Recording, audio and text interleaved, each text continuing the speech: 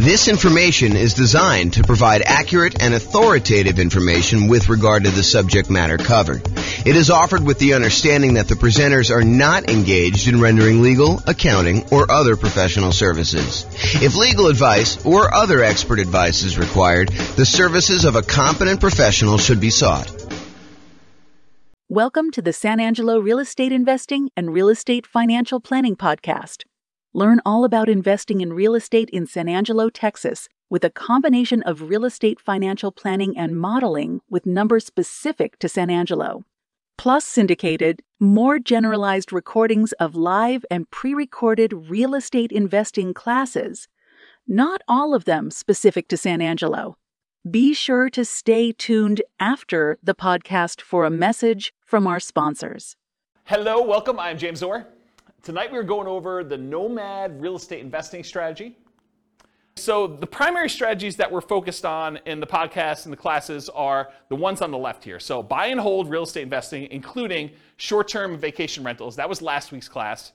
All the Nomad stuff, which we're covering tonight, Nomad by proxy, Nomad with house hack, Nomad to short-term vacation rentals, Nomad with lease option exit, and then the ultimate real estate agent retirement plan. Those are all the ones I'm going to cover tonight, so I'm not going to go into those. And then house hacking. So this is like our primary group of people that we're trying to serve. So buy and hold, Nomad, and house hackers.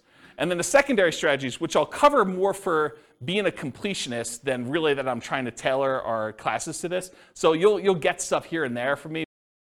So creative financing, owner financing subject to rent-to-own, lease option, lease purchase, the ultimate strategy, quick turning and flipping properties, the BRRRR strategy, the buy, rehab, rent, refi. I always have to pause and go through the R's in order. Wholesaling, wholetailing, options and option auction, tax liens and tax deeds, partnerships and syndications, deal maker, syndicator, money partner, and loan partner. And then the stuff I'm not even going to bother covering is real estate investment trusts. Go talk to your stockbroker about those, and covered in other strategies. So if you're like, hey, what about probate, James? Or what about short sales? Or what about foreclosures? Or what about pre-foreclosures? Yeah, those are all going to be sprinkled into all the other stuff. Most of the probate, short sales, foreclosures, pre-foreclosures is going to be primarily creative financing, although they do show up in some other spots. But I'm not going to do separate classes about that as its own strategy. It's really sort of a subset of other strategies. That's why I'm not covering it. So I wanted to acknowledge that I'm not skipping it over. It's just sort of not big enough as its own sort of topic. Does that make sense, everybody? All right, cool. If you got questions, let me know. Interrupt. I do ask that you use the microphone, though, so we can get it on the recording. Okay, so in preparation for this series of classes on real estate investing strategies, I made a database, and I will put a link in the kind of video section for people to go look at. But I made a database in Notion that allows you to go in and look at all the different strategies and all these different characteristics. So you have a handout tonight. It's called Real Estate Investing Strategy Profile, and it's got all these different views or ways to measure investing strategies. Everything from down payment is scalable, how you get into the deals, how you exit the deals, how you do the financing to acquire the property, how you do the financing when you're exiting. All these different areas that are kind of characteristics. So I have this database that I've been working on making for all the different strategies, all the ones tonight, all the ones last week, all the ones in the future classes we're doing on the strategies. And then you'll be able to say, show me all the deals we can do that don't require any money down, or show me all the deals that I can do that are, for wealth building, or that are highly scalable, or that require little money down, or whatever it is that you want to look into. So the database is searchable and also able to be grouped and viewed in different ways. And so the reason I bring this up is if I have a particular strategy and I've grouped it one way, is it possible you'll be like, but James, what about this other really obscure sort of unusual situation where I can do that with this thing? Yeah, so there's exceptions to everything, right? You can do creative financing inside the MLS. It's not likely, right? It's really rare, but you can do it. So I've tried to categorize the strategies, but there are lots of exceptions. Sure, you could find a deal or structure a deal to make choices that are not in line with what I've defined here. But the idea is just because you don't think there's a chance that X can happen doesn't mean it won't happen. This is designed to be a starting point discussion to help you make better investing decisions on your own with additional knowledge. Of course, do your own research and make sure that you understand what's happening. Does that make sense, everybody? Okay. All right, so Nomad variations. This is what we're covering tonight.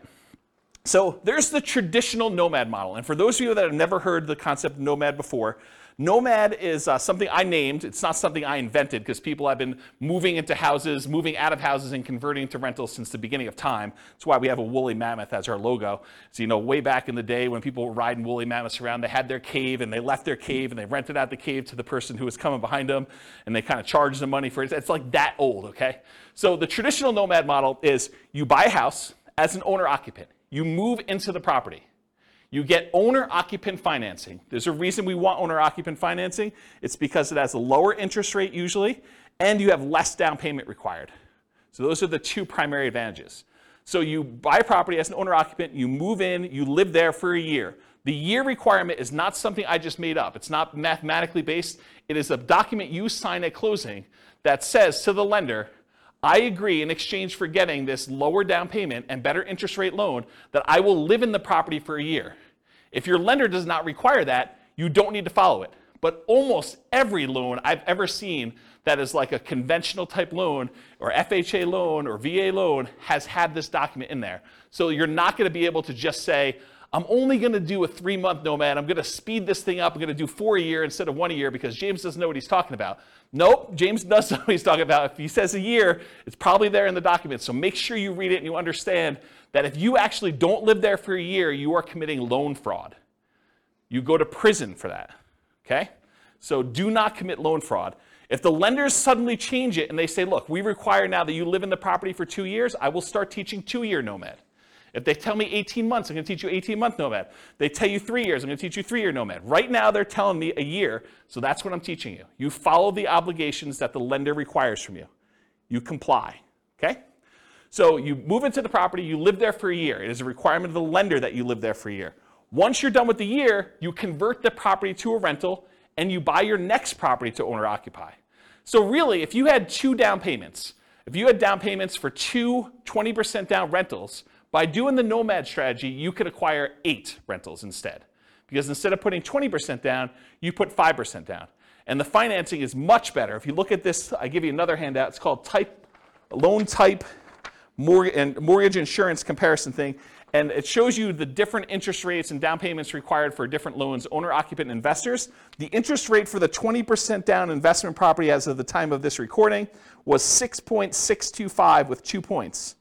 The rate for 5% down paying monthly PMI is 5.5 with no points.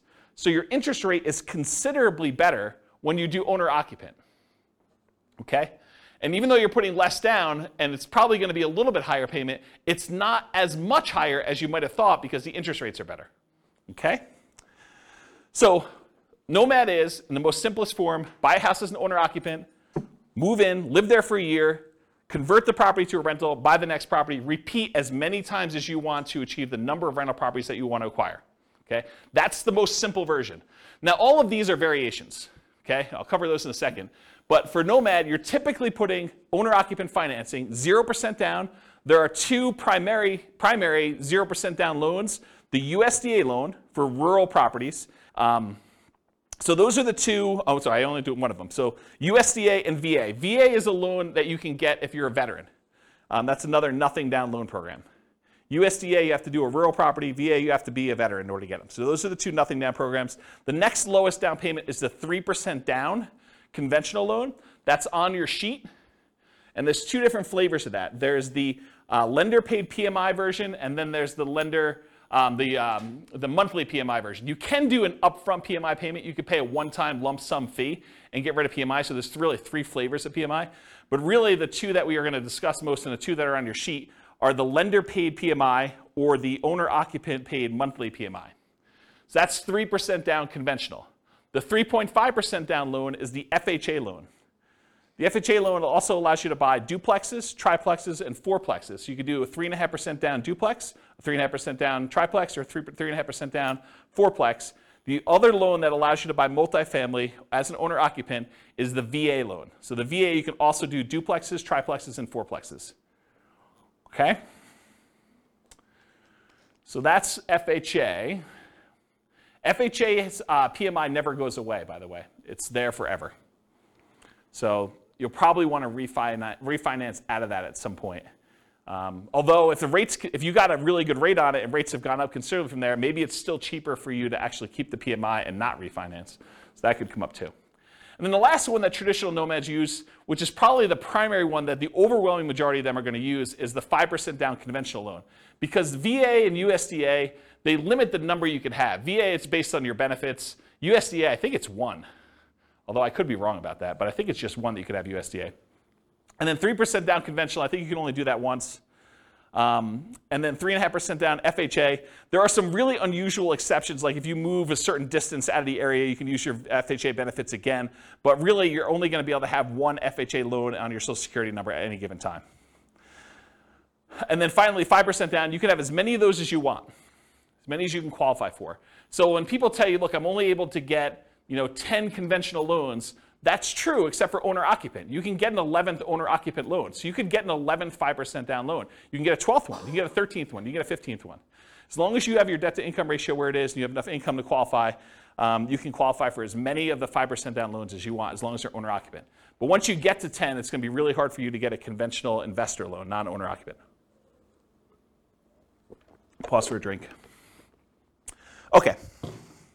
So that's traditional Nomad. All the financing stuff pretty much applies to these other ones too. But fixer-upper Nomad is buying a property that needs work, where you live in it, you move into the property, you live there, you do the fix-up work, then you convert it to a rental after a year, 18 months or 2 years, whatever time period works for you, but a year minimum. That's what fixer-upper Nomad is all about. Buying properties at a discount, putting in money in order to fix them up, and then converting them to rentals by living in them. Different than BRRRR, right? Because BRRRR, you're not living in properties. What's that? You're not refinancing it either. You're not refinancing. That's also another good point. Thanks, Nick. Refinance it if you could you buy it with hard money, rehab it, refinance it, live in it? So Rachel asks, are you able to buy a property as an owner occupant with a hard money loan, move in there, do the rehab, and then refinance it into an owner occupant loan? You probably could if you could get a hard money lender to allow you to move into a property with a hard money loan. Usually hard money loans are considered commercial loans, and there are different laws and regulations about making owner-occupant loans as a commercial lender. Most commercial lenders do not want you moving into your properties that they have hard money loans on, and so I would think you need to probably have a private loan, probably not hard money, or a hard money lender that doesn't really know what they're doing, and they're willing to take on that risk. Or you do all the rehab before you move in, then you move in and do the refinance where you do that. But then that becomes more of a BRRRR. And if you're, I'd have to think about that one. I'd like to talk to you. Yeah, I'd have to think about that one. I don't have a lot of people doing that, but I guess you could do some variation on that. I wonder how the delayed financing loan would work, because usually the BRRRR stuff is at 20% down payment or 80% loan to value. And so that's what we're targeting for our kind of like rate and term refi. When you're doing a delayed one and you have rehab money, I don't know if you could do the 5% down loan programs anymore. You might have to still do like 20% down, which kind of defeats a lot of the benefits of doing Nomad. So I don't know, I'd have to think about that one. And maybe if a lender is listening to this and you want to research that and reach out to me, my email address is at the end of the presentation. Okay, so fixer-upper Nomad, that's buying a property at a discount, living there for a year, converting it to a rental. Nomad by proxy, how many people like the idea of moving into a property every year? Just one in the room. Okay. Everyone else, Nomad by proxy is getting someone else to move in on your behalf. If you have kids and you want to encourage them to get started investing in real estate, and let's say you had planned on buying, 20% down, buy and hold non-owner occupant investment properties. Well, instead of doing that, you could say, look, I'm going to take this 20% I had set aside for down payments, and I have 2 kids. I'm going to have them buy 2 properties each over the next 2 years. They're just getting out of college, or maybe they're in college, and you're saying, look, I'm going to buy you a property there. We're going to put 5% down. You're going to live there while you're in college. You're going to get 3 roommates for your college buddies, and you're going to stay there for a year. Next semester, you're moving. I'm having you buy another property with 5% down. You're living in the property, and we're going to kind of repeat that to do it as many times as we can that I've got down payments for and I can qualify for loans. That's a variation of Nomad. It's called Nomad by proxy, where someone else is moving in on your behalf. We also have some clients that are doing it with their parents. Parents are moving in from out of the area. They want to be near their grandkids. The kids, I guess that's grandkids. But they're basically saying, look, mom and dad, I'll tell you what, you come out here. I will put the down payment up for you to move into a property. We'll both own the property together. When you pass on, we just have an understanding that I am inheriting this property. You change your will, right? So you can live in it for the year. You're going to pay me rent, but you're going to be the ones that get an owner-occupant loan. I'm going to put 5% down. You're going to move in. You're going to be the owner-occupant on there. I'm going to help co-sign because you're retired and maybe you can't qualify for the loan. Maybe you don't have the down payment, but that's another version of Nomad by proxy. Okay, Nomad's a short-term rental. So same idea. You Nomad, you move into, you buy a property, you live there for a year. But at the beginning, bless you, at the beginning, you decide, hey, look, I'm not just buying a straight up long-term rental property. I want to find a property that has really good short-term rental or vacation rental properties where this would be a great vacation rental once I move out. And so you move there, you move into the property, you live there for a year, and at the end, instead of converting it to a year-long lease with a regular tenant long-term rental type property, you convert it to a short-term or vacation rental. And you're just renting it out to, you know, like weekend people in for whatever they're doing. So traditional short-term rental. Once it becomes a short-term rental, it's like you had acquired it for a short-term rental. So the way you acquired it was 5% down, or 3% down, or 3.5% down, or 0% down in order to get the deal to begin with. Does that make sense? Okay. Nomad with house hacking. So some nomads buy a property with the intention of having other people living in the same unit. The most common one is duplexes, triplexes, and fourplexes, where someone buys a duplex, they live in one half, and they rent out the other. That's the most traditional kind of house hacking thing, except with Nomad, you're buying the property with the intention of, after a year, I'm moving out, and I'm converting all of it to a rental. And then I'm going to buy my next property, and buy my next property, buy my next property. And most of the time, you're unable to do like sequentially a lot of duplexes, triplexes, fourplexes because you're limited in the loan types that allow you to do these multifamily. You can only do really one FHA. Maybe you get one, maybe your spouse gets another one. Maybe you get divorced, get remarried again, you get your next spouse to do a third one. Maybe you do something fancy like that, but for the most part, you're going to be hard-pressed to do more than 2 or 3 at most. I mean, maybe you have a VA benefits, you do your VA loan first, then you do your FHA loan, then your spouse does an FHA loan. Maybe if you and your spouse were military and you each got a VA loan, you each got FHAs, maybe you get to 4, but that's going to be really hard to do and very specific circumstances to do it. Okay, so that's basically, so the house hacking idea is you buy a property, usually it's duplex, triplex, or fourplex, you get roommates for the other units, but you can also do it if you buy a single family home and you want to rent out certain rooms. Or maybe you decide to get an RV, you live in the RV, you rent out the main house, you kind of live in the backyard or the driveway, you can get kind of creative with this idea. Or maybe you've got like a 3-car detached garage and you rent out the spaces. That's another version of house hacking, right? It's like renting out part of the property that you're living in is the definition of house hacking. Okay, so all those different variations exist, Nomad with house hacking.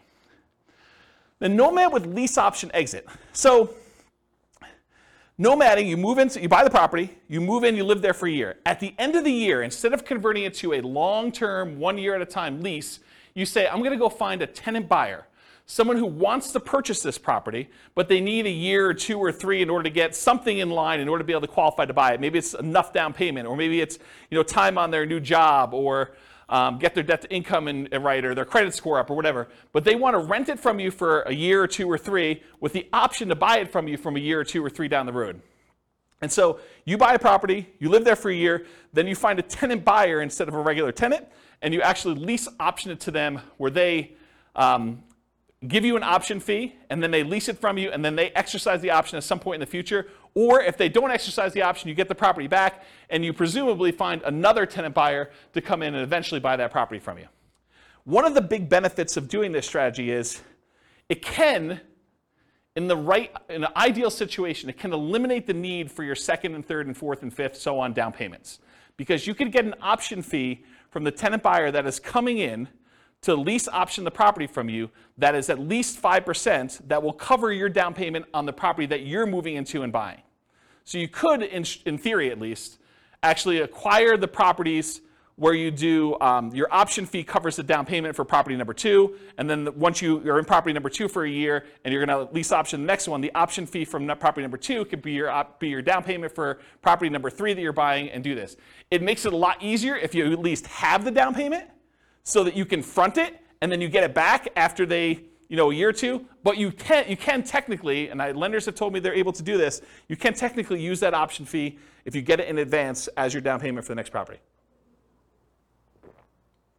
Okay. Oh, I'll add one more thing about this lease option thing, which will come up later tonight when I go over the other part of it. And that is, What do you do when the tenant buyer, what I call, pops out the property? They actually execute their option and they purchase it from you, and you walk away with a lump sum of cash. What do you do with that extra cash?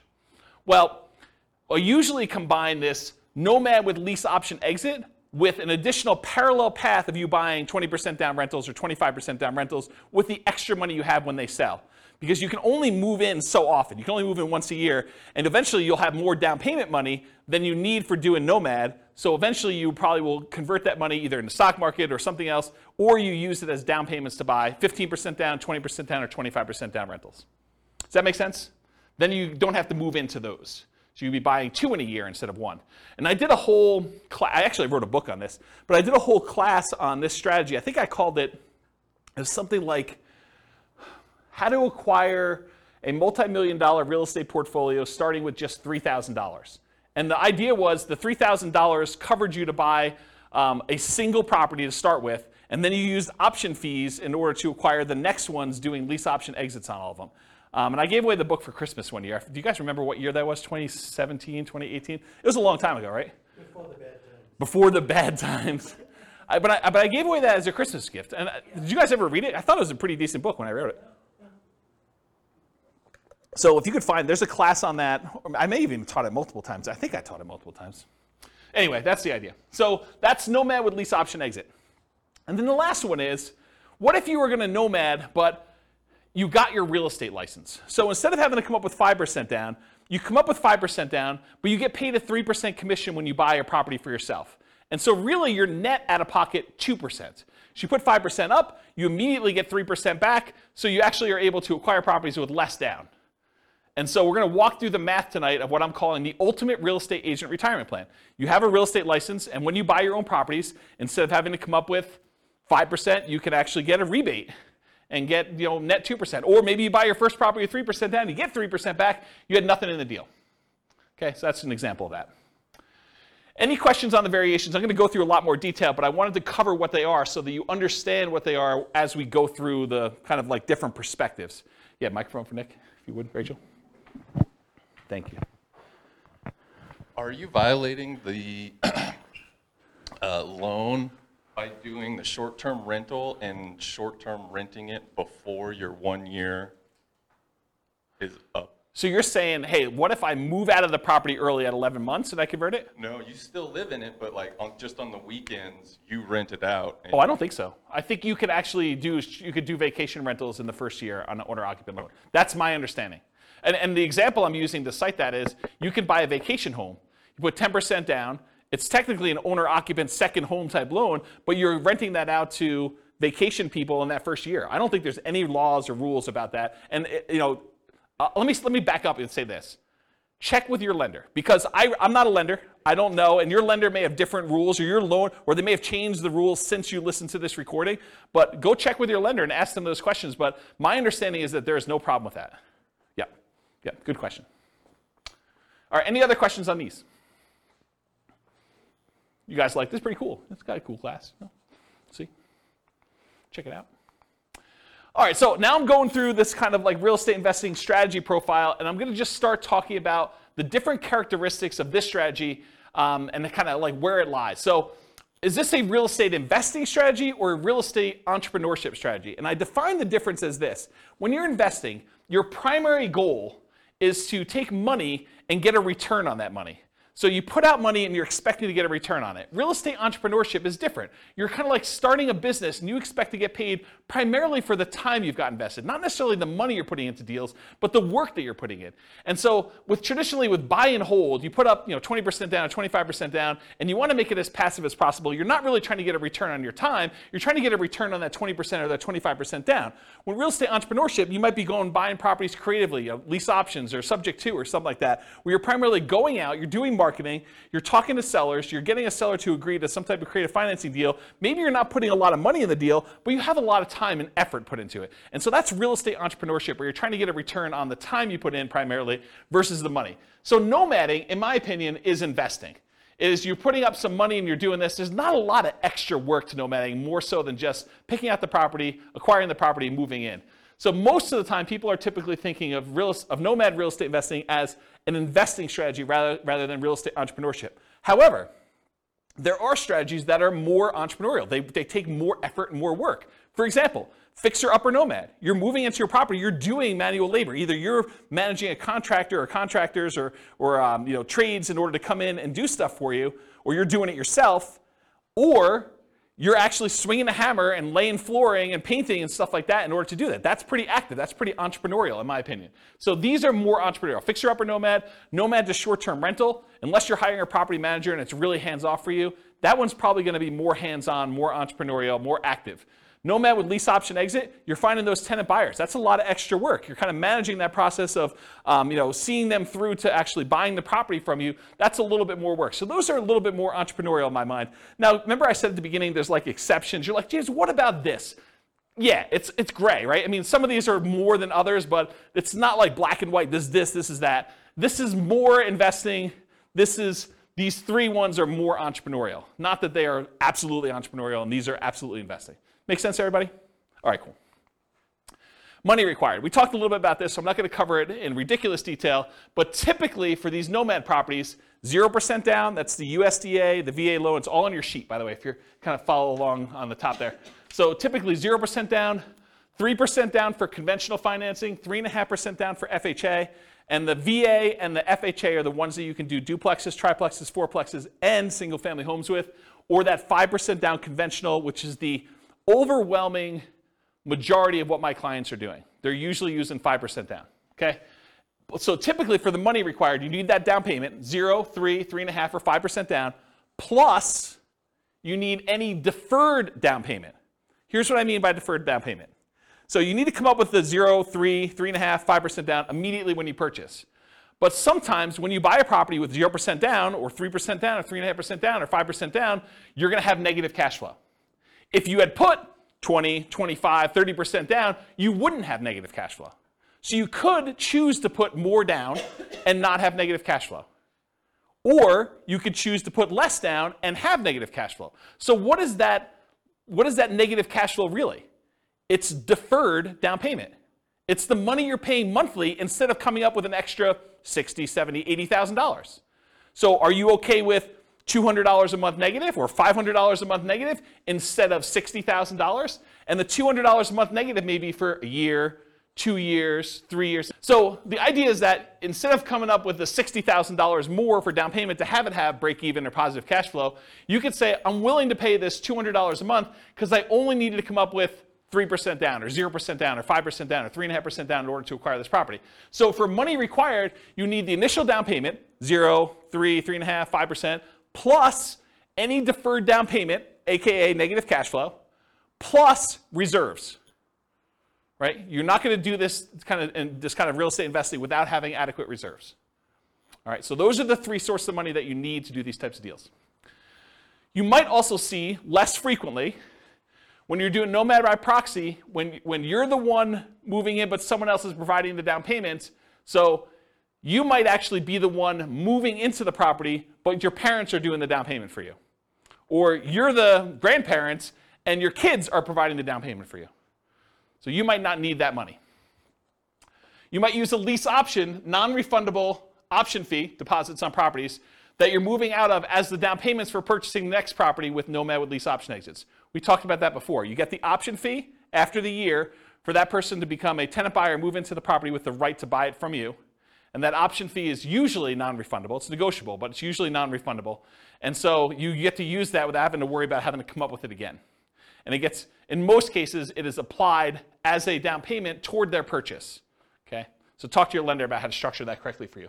But when you're doing these things as far as money required, you may not need the down payment if you're using the option fee from the tenant buyer to provide your down payment for the next one. Although it's much easier if you have the down payment and you just get reimbursed, right? From just a logistics, mechanical way of it works. If you've got the 5% sitting around, knowing that after you close, you're going to get that back, a lot easier to structure than having to get it in your hands before the tenant buyer moves in, before you actually close on the loan, because what do? Do you go under contract when you don't have that in your hand? That's kind of iffy, right? I mean, you risk your earnest money. It's a little harder to structure that way. You can, but it's harder. Or rebate on down payments with that ultimate real estate agent retirement plan. Instead of having to come up 5% down, you come up with the 5%, but you immediately get 3% back. Or putting more down or buying all cash. So you don't have to do 5%. Most of the time we do because we want to have good reserves and use that money for additional down payments elsewhere, or additional investments elsewhere. But you could decide to put 20% down, move into the property, and do Nomad that way. Just most people are not. Or if you want to buy all cash, you can do that too. There's another little variation here for Nomad to short-term rentals. If you're doing that vacation rental thing, technically you could do a vacation home. It helps if it's, I think it's probably required actually, that it's in another geographic location for that second home, and for those you put 10% down.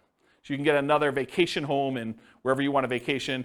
You vacation in it, a couple weekends a year, and then you rent it out short-term rental for the rest of the time. So you could do that also, usually in parallel for that second home. Any questions on these? Cool. Credit required. So this is traditional owner-occupant financing. You got to qualify for an owner-occupant loan. So you must, I think I hit this home. Did I not cover this? You must move into the property or you're committing loan fraud. Is there anyone confused about that? You got to move into the property, otherwise it's loan fraud. So, and if you're doing Nomad by proxy, somebody has to move into the property. And don't think, I'm going to fix this. James doesn't know about this. No, James has looked at this for a long time. He has not found a way around it. If you think you found a way around it, you can try to reach out to me and tell me, but I'm going to tell you it's probably loan fraud. Okay? So you got to move into the property you're committing loan fraud. Usually you're required to live there for a year based on a document that you sign at closing to get your loan. Now there are exceptions to this. You get divorced, I think that's an exception. If you get transferred for work, I think that's an exception. But there are not that many exceptions to this. So, what? My lender calls it a life-changing event.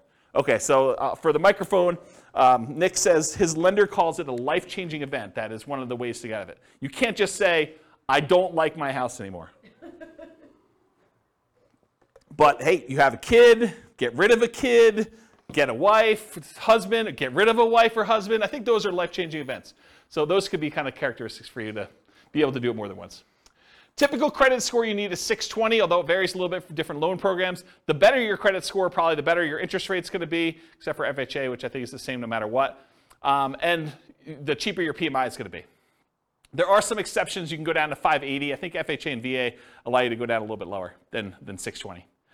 I already talked about that. Less common situations, if you're buying without a loan, all cash, obviously a credit score is not required for doing that. And then if you're Nomad by proxy, where someone else is getting the loan, you may not need to qualify yourself.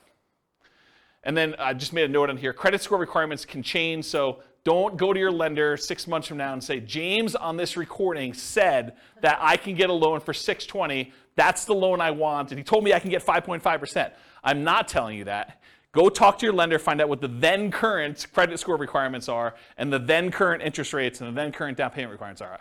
I'm not guaranteeing that you can go get loans for these things.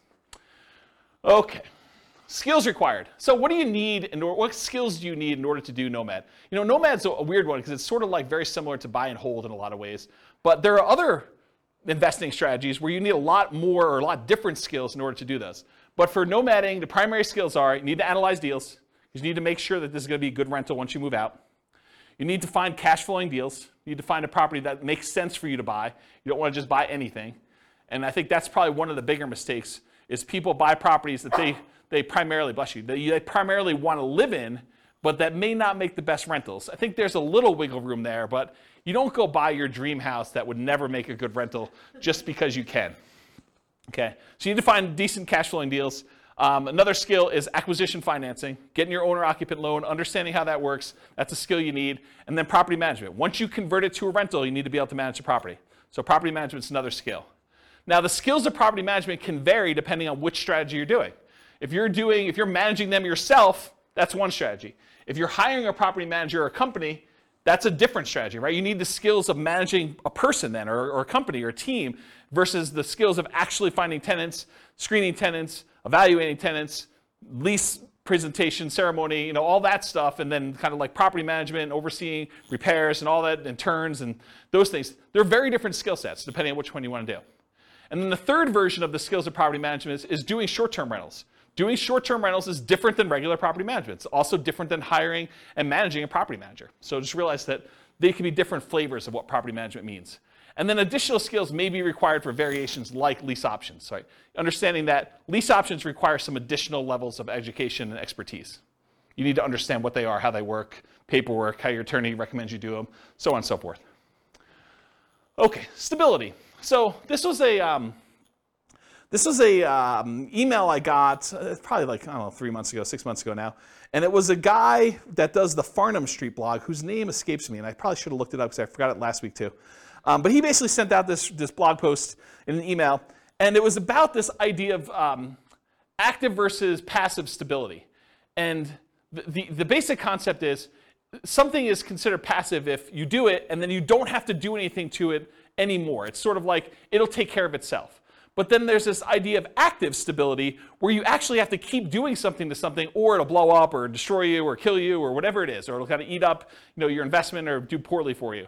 And so real estate on a whole is very active, right? If you don't do anything with your property, even if it's vacant land, if you don't pay your taxes on it, they're going to come and they're going to take the property, right? They're going to do your foreclosure, they'll have a tax lien or tax deed sale, and you'll lose the property. So it's very active. But even within the active part of it, there's some variations. For example, if you go get a 30-year amortizing loan, that's more passive than getting a interest-only loan that has a balloon, right? If you don't really do anything with the loan, over 30 years, that thing will pay off, right? You're just making the payments every month, that'll pay off. Whereas with an interest-only loan with a balloon, you might make payments for 10 years, but at 10 years, you got to take an action, because there's a balloon that says the balance is due at 10 years. So if you don't do a refinance or sell the property, you're going to have a real problem. And so can you see that doing an interest-only loan with a balloon is more active than a 30-year amortizing loan that is more passive? Even though both of them are really active. You got to do stuff with them, right? So I started thinking about this idea of stability in real estate investing. So even more active than passive are fixer-upper nomads. Got to do the work, got to get in the property, got to do everything you need to do there. Nomad to short-term rental. You got to kind of manage the short-term rentals or manage a manager doing that. And then nomad with those lease option exits. That is more active than a traditional nomad and just rent it out long-term. Okay? So those are the more active versions of this. And then I have a little thing over here of just about like the difference between active and passive. You can read through that if you want to. Any other questions? Sweet. Am I going too fast? Okay, good. I'm going to take a drink though. Scalability.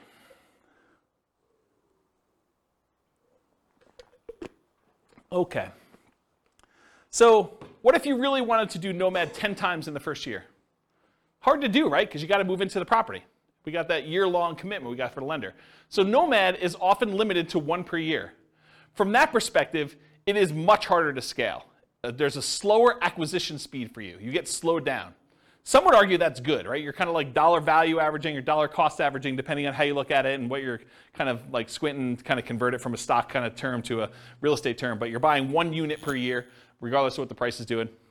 So you're buying like over regular intervals. The market's down, you get a little better deal. Market's up, you pay a little bit more, but the properties you purchased previously are also up too, presumably. So you could increase your speed, your ability to scale, with Nomad by proxy. You could have someone else move in. You got 3 kids, you could do 3 a year now, right? You got 2 sets of grandparents, you want them to move near you, great, you can now do 2 a year. Nomad to short-term rental. So with 10% down, you might be able to do a second vacation home in parallel to this strategy, right? So as far as scalability goes, you could move into one yourself where you live in, and then maybe you buy a second vacation home every year in a new location. And then you could put non-owner occupant, regular investor, not moving into the property, a strategy like traditional buy and hold in parallel. So you buy 1 Nomad that year, and you've got enough for 20% down payment. You buy a 20% down payment non-owner occupant, you could be doing those at the same time. So as from a scalability perspective, though, there is something working in your favor with Nomad, and that is it is 1/4 the down payment required for traditional buy and hold. Instead of having to save up 20% down, you only need to save up 5% down. So from that perspective, it's even more scalable than traditional buy and hold is.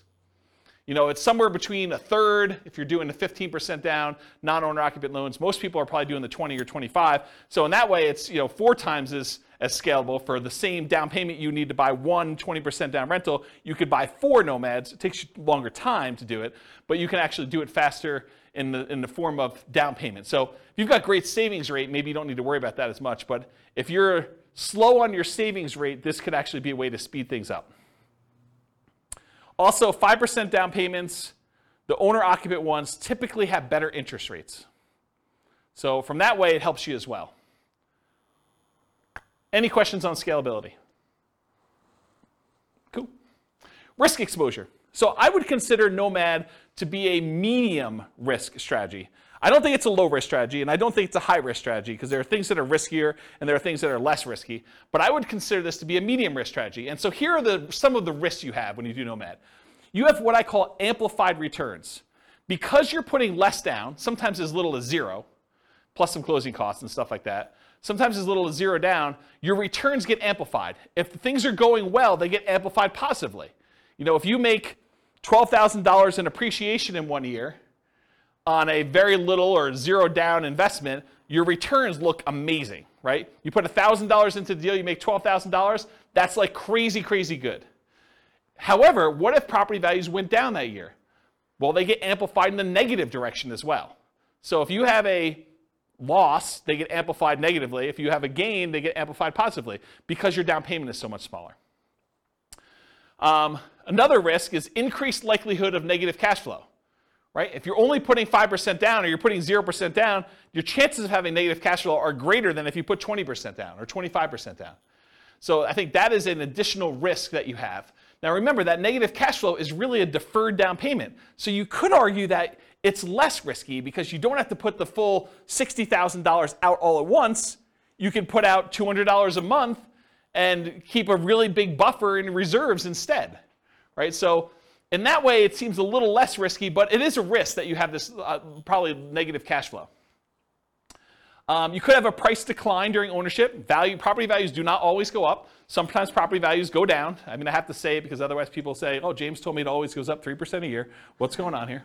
So price declines can happen during ownership, and rent declines can happen. They're not as common as well, but you can see soft rental markets. If vacancy rates are really far up there and you want to get your property rented, you might have to drop rent. Just because you got it last year doesn't mean you'll get it this year. So you could see rent declines during ownership. And your credit is at risk. If you're signing on these loans and something really goes wrong and you're unable to make those payments, you could get a foreclosure.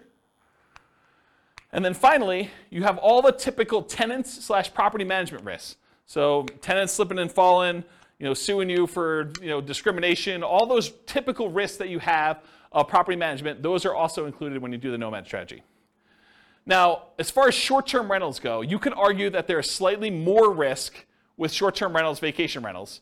You have more people in and out of the property, more chances for slip and fall, less familiarity. There's all sorts of additional, subtle additional risks there. But you also have additional income coming in, presumably, from doing a short-term rental. Otherwise, why would you do it? Why wouldn't you just do a long-term rental? But you're getting this extra income, so I think that sort of offsets some of these additional risks that you might have. So I don't know, maybe it's a little bit more neutral, but you also have an unusual risk with short-term rentals, and that is the risk of kind of like HOA or city or county or local governments or even insurance companies changing their policies such that the property you were once using as a short-term rental can no longer be used as a short-term rental. So I think that's an additional risk that you're less likely to see with long-term, year-long leases, buy and hold type rentals. Any questions on risk exposure? Is this helpful for you guys, kind of seeing it's all broken out this way? Are you seeing the form, those that came, who came last week? Just you, right? Are you seeing the parallels of how this works now? Yeah, this makes a lot of sense. That's the idea. I try. All right, so profit speed. How quickly and what magnitude of profits do you see? So how quickly do you make money and what size of money do you make at what interval? So if you guys have seen this before, this is my return quadrant. The return quadrant shows you the 4 different areas of return you get by having a rental property plus reserves. So on the left-hand side is cash later, appreciation, and debt paydown. It's money that you're seeing in your return, but you're going to have a hard time accessing until you either sell the property or you do a cash-out refinance. So the property values tend to go up over time, and you tend to pay your loans down over time. That usually increases your equity in your property, and you can access equity by selling the property or doing some type of cash-out refinance. Those are the 2 primary ways. There are other ways, but they're more unusual. And then on the right-hand side is your cash now stuff. That's cash flow and the tax benefits you get by owning rental property, and I'm specifically talking about cash flow from depreciation. Cash flow from depreciation is you take the amount of, when you own rental properties, the government allows you to depreciate the property, usually over 27 and a half years for residential properties. So imagine you bought a rental property And when you kind of like do your math based on what you paid for the property, you subtract out the cost of the land, because you cannot depreciate land, you can only depreciate the building. But if you imagine for a minute that when you figure out your depreciation, you're able to depreciate maybe $10,000 a year. That's gross depreciation. That's the amount that you could take in gross depreciation. And then I'm not an accountant, go talk to your own accountant, but this is my layman's version, and you cannot use this version on your tax returns, but this is basically how it works. If you make $100,000 a year and you have $10,000 in gross depreciation by owning a rental property, then you're only paying taxes not on the $100,000, you're paying taxes on the $90,000. So what you really end up doing is you save $10,000 of taxable income. So if you take that $10,000 in taxable income and you multiply it by your effective tax rate, which is a conservative way to look at it, then that is the amount you have in cash flow from depreciation. That's the amount you did not need to pay in taxes at the end of the year, or the amount that you could take by adjusting your exemptions on your job income and take them with each paycheck. Okay? So let's say your tax rate was 20%, you had $10,000 in gross depreciation, you multiply 20% times the 10,000, you now have $2,000 a year that you're getting in cash flow from depreciation. You can either get that back at the end of the year instead of having to pay taxes on it, or you can adjust your exemptions. That's exemptions, right? That's what it's called, Denise? Withholdings, that's it. So whatever it is on your tax return, where you actually are saying, I don't need to pay in as much tax because I keep getting a refund at the end of the year, so let me pay in less. So you do that, and then on your paycheck now you see an extra, whatever it is, $180, or 170 bucks, whatever it works out to be, on your paychecks that you now got in. So that could help offset any negative cash flow you might have, or it could add to your cash flow that you're already receiving from the property. But it's through your paycheck and tax savings, not directly from the property. Does that make sense, everybody? And then this total adds them all up and reserves.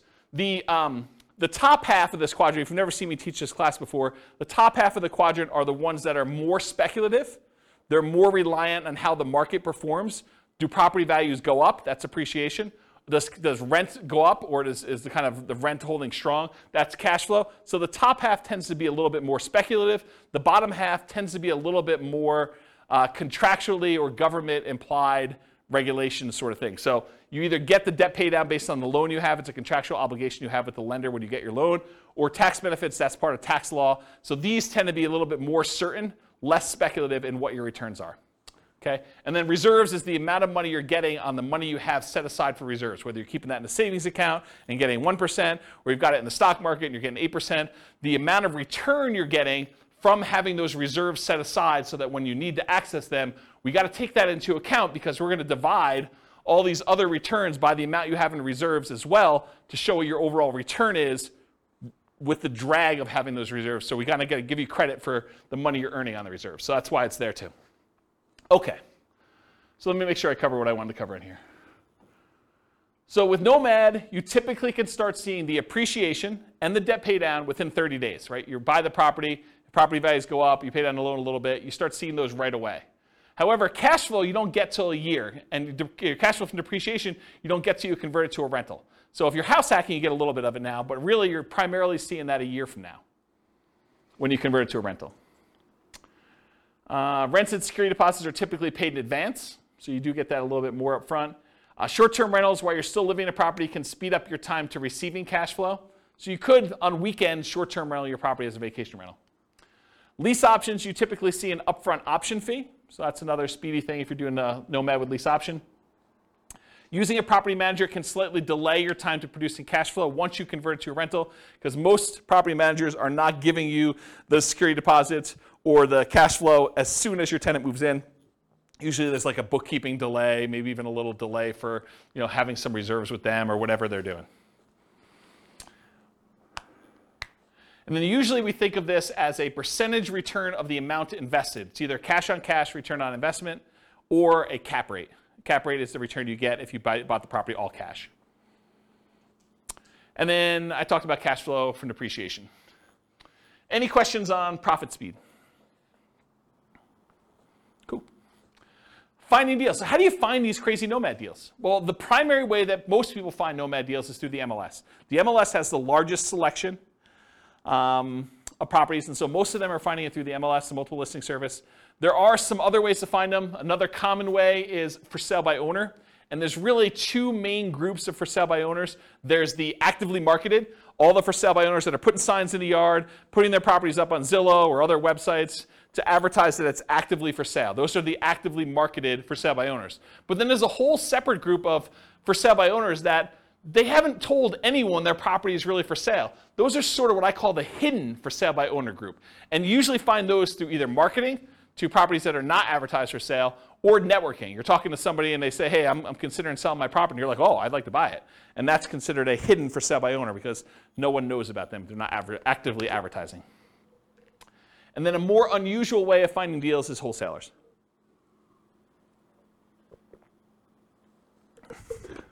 Okay. Any questions on finding deals? What are you laughing at? So easy. So easy? Oh.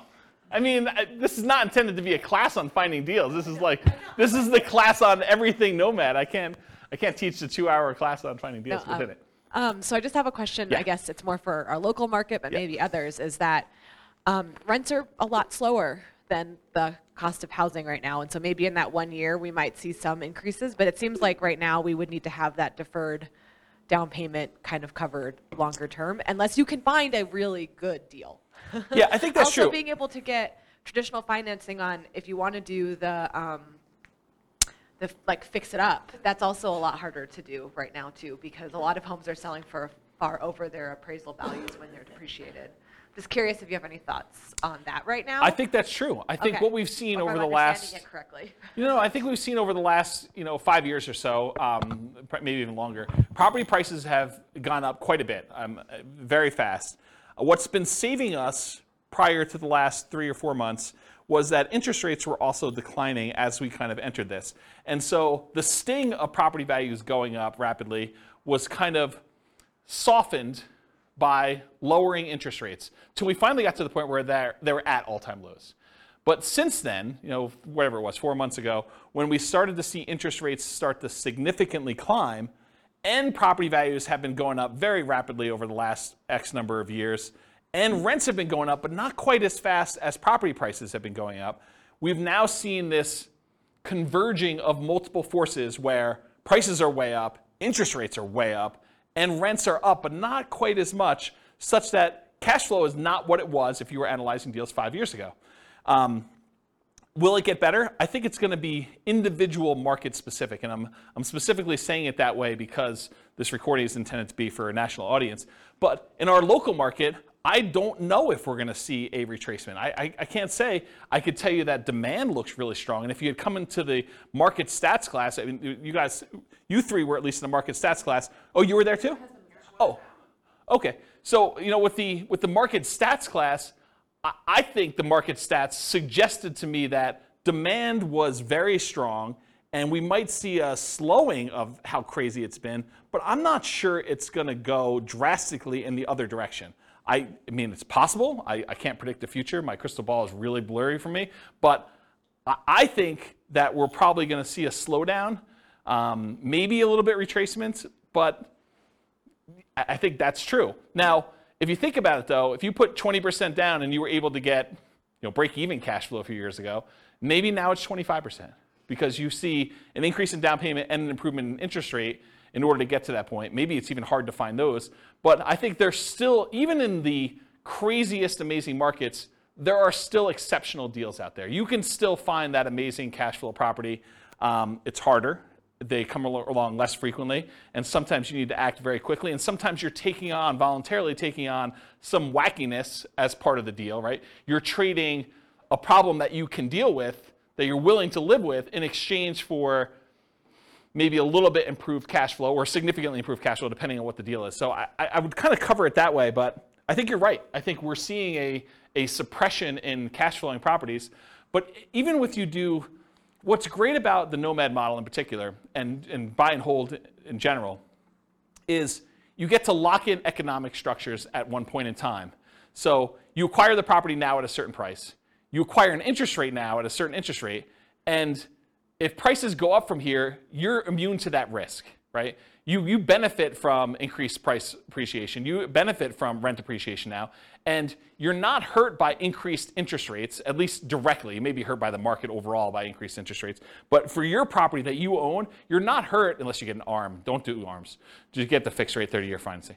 But you're not really hurt by interest rates going up. And actually, when interest rates do decline, because it's a cycle. I mean, things go up and things go down. It may not go back down to all-time lows that we've seen, but you may be able to ratchet down your interest rate at some point in the future where you were locked in at, whatever it was, 6.75 if you got a non-owner occupied type loan, and now they come back down to 5%.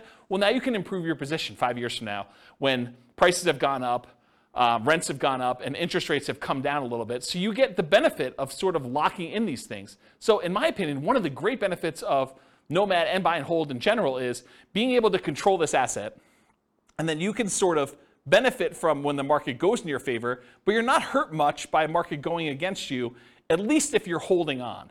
If you're trying to get in and out and the market goes south and you're trying to get out of a fix and flip, that's hard, right? I mean, you could actually lose money.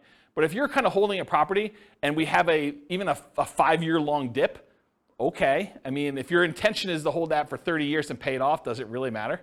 Probably not, right? So, I don't know. That's how I see it short term. Hope that answered your question. That answered? Okay, good. All right, so for analyzing deals, how do you analyze a Nomad deal? You can go download the spreadsheet, realestatefinancialplanner.com/spreadsheet. I did a whole class on all the inputs for this, but this is how you do the deal analysis. You put in all the numbers over here. And the one thing I will say about Nomad is when we analyze a Nomad deal, because you're living in the property for the first year and then you're converting it to a rental in year 2, we just assume that we're analyzing it in year 2. So year 1 becomes year 2. It's going to be off a little bit. You'll pay down a little bit more on the loan. Your appreciation will probably be a little bit better, but don't worry about it. Just kind of run the numbers as if it's all year 1. It'll be close enough, okay? Any questions on deal analysis, how to get the spreadsheet? Just go download it from the website. Okay. Market conditions. This is obvious, right? But I had to put it there because there are some strategies where it's not obvious. So it's better to do this in a market with good cash flow. It's better to do this in a market that has strong appreciation. It's better to do this in a market that has strong rent appreciation. It is challenging, more challenging, in markets with significant negative cash flow with reasonable down payments. And in some markets, I would say in most markets, I can make anything cash flow, right? You put down 100%, basically don't get a loan on a property, probably going to cash flow in the overwhelming majority of the markets unless it doesn't cover taxes and insurance on the property. Maintenance, those types of things. But for a reasonable size down payment, buy and hold 20%, 25% down, if it's going to have significant negative cash flow there, that makes it much more challenging. And if you're doing Nomad and it's going to have negative or break-even cash flow at 20 or 25% down, it's probably going to be negative if you have 5% or 3% or 3.5% or 0% down, right? I mean, that's just the math. So that's a challenging market. And then markets with no or negative appreciation and rent appreciation. If you're buying in a market where the property values are still the same as they were 10 years ago, that could potentially hurt you a little bit if you're doing it, right? Sometimes it's hard to predict, but there are some markets that people have a mass exodus where there's a decrease in population and there's less demand for the properties over time. And I think that's partially what hurts appreciation and rent appreciation. Any questions on market conditions? Sweet. Accessibility, availability. So how plentiful are these deals? In many markets, there are plentiful deals you can select from the MLS. I would consider our market to be a market where you can find Nomad properties inside the MLS. You do not need to get crazy and creative to find Nomad properties here in Northern Colorado. And I think that's true in most markets. In some markets, you're sifting and sorting for the top deals where these are markets where everything cash flows. Everything's 10% cash on cash. And now you're trying to find the best property where you're like, okay, 10% cash on cash is no longer my criteria. Now it's 20% cash on cash or whatever it is. So now you're really sifting and sorting for the best deals instead of just any deal that will work. In our marketplace, we're usually limited in the deals that we can get to work with these numbers. So it's not like you've got 95% of the MLS that you can go ahead and just anyone will do. You're already looking at that top 5% just to find ones that are going to be close enough. And then you're having to select of those. In other markets, it might be challenging to find positive cash flowing properties, especially with smaller down payments. I think I'd classify our market as that. Nick, if you're willing to say, are most of your properties that you do 5% down, are they cash flowing off the bat? Yeah, exactly. So it's really, he said no, by the way, for the recording. It's really, really hard to find positive cash flowing properties. In the majority of cases, you're going to be negative, and you're really just doing that deferred down payment. Interest rates may be a significant factor when whether properties will cash flow or not. As interest rates go up, it makes it harder and harder to cash flow. Owner-occupant rates can help over traditional buy and hold. If you're doing non-owner-occupant financing, those rates tend to be much higher. Look at the handout that's included, loan type, mortgage insurance comparisons, and it shows you the non-owner-occupant ones, the rates for those, and then the owner-occupant ones that show you kind of what the benefits are there. It's pretty significant. And then, of course, if you're doing short-term vacation rentals, make sure that you can do a vacation rental in that property, at least when you buy it. It may change over time, but at least when you buy it, try to make sure that you can do it before you purchase the property or go under contract. Okay. Using retirement accounts. So in some real estate investing strategies, you can use your retirement account, self-directed IRA, self-directed 401k in order to do investing. Since you're doing owner-occupants for Nomad, you cannot use your self-directed IRA, self-directed 401k. I think it's called self-dealing or something like that, where you're unable. Is that the term? Do you guys know? Yeah. Self-dealing if you're actually trying to do owner-occupant stuff with it. And you'd be restricted if you were trying to do stuff in your lineal ancestry sort of thing, doing it for your parents or your kids.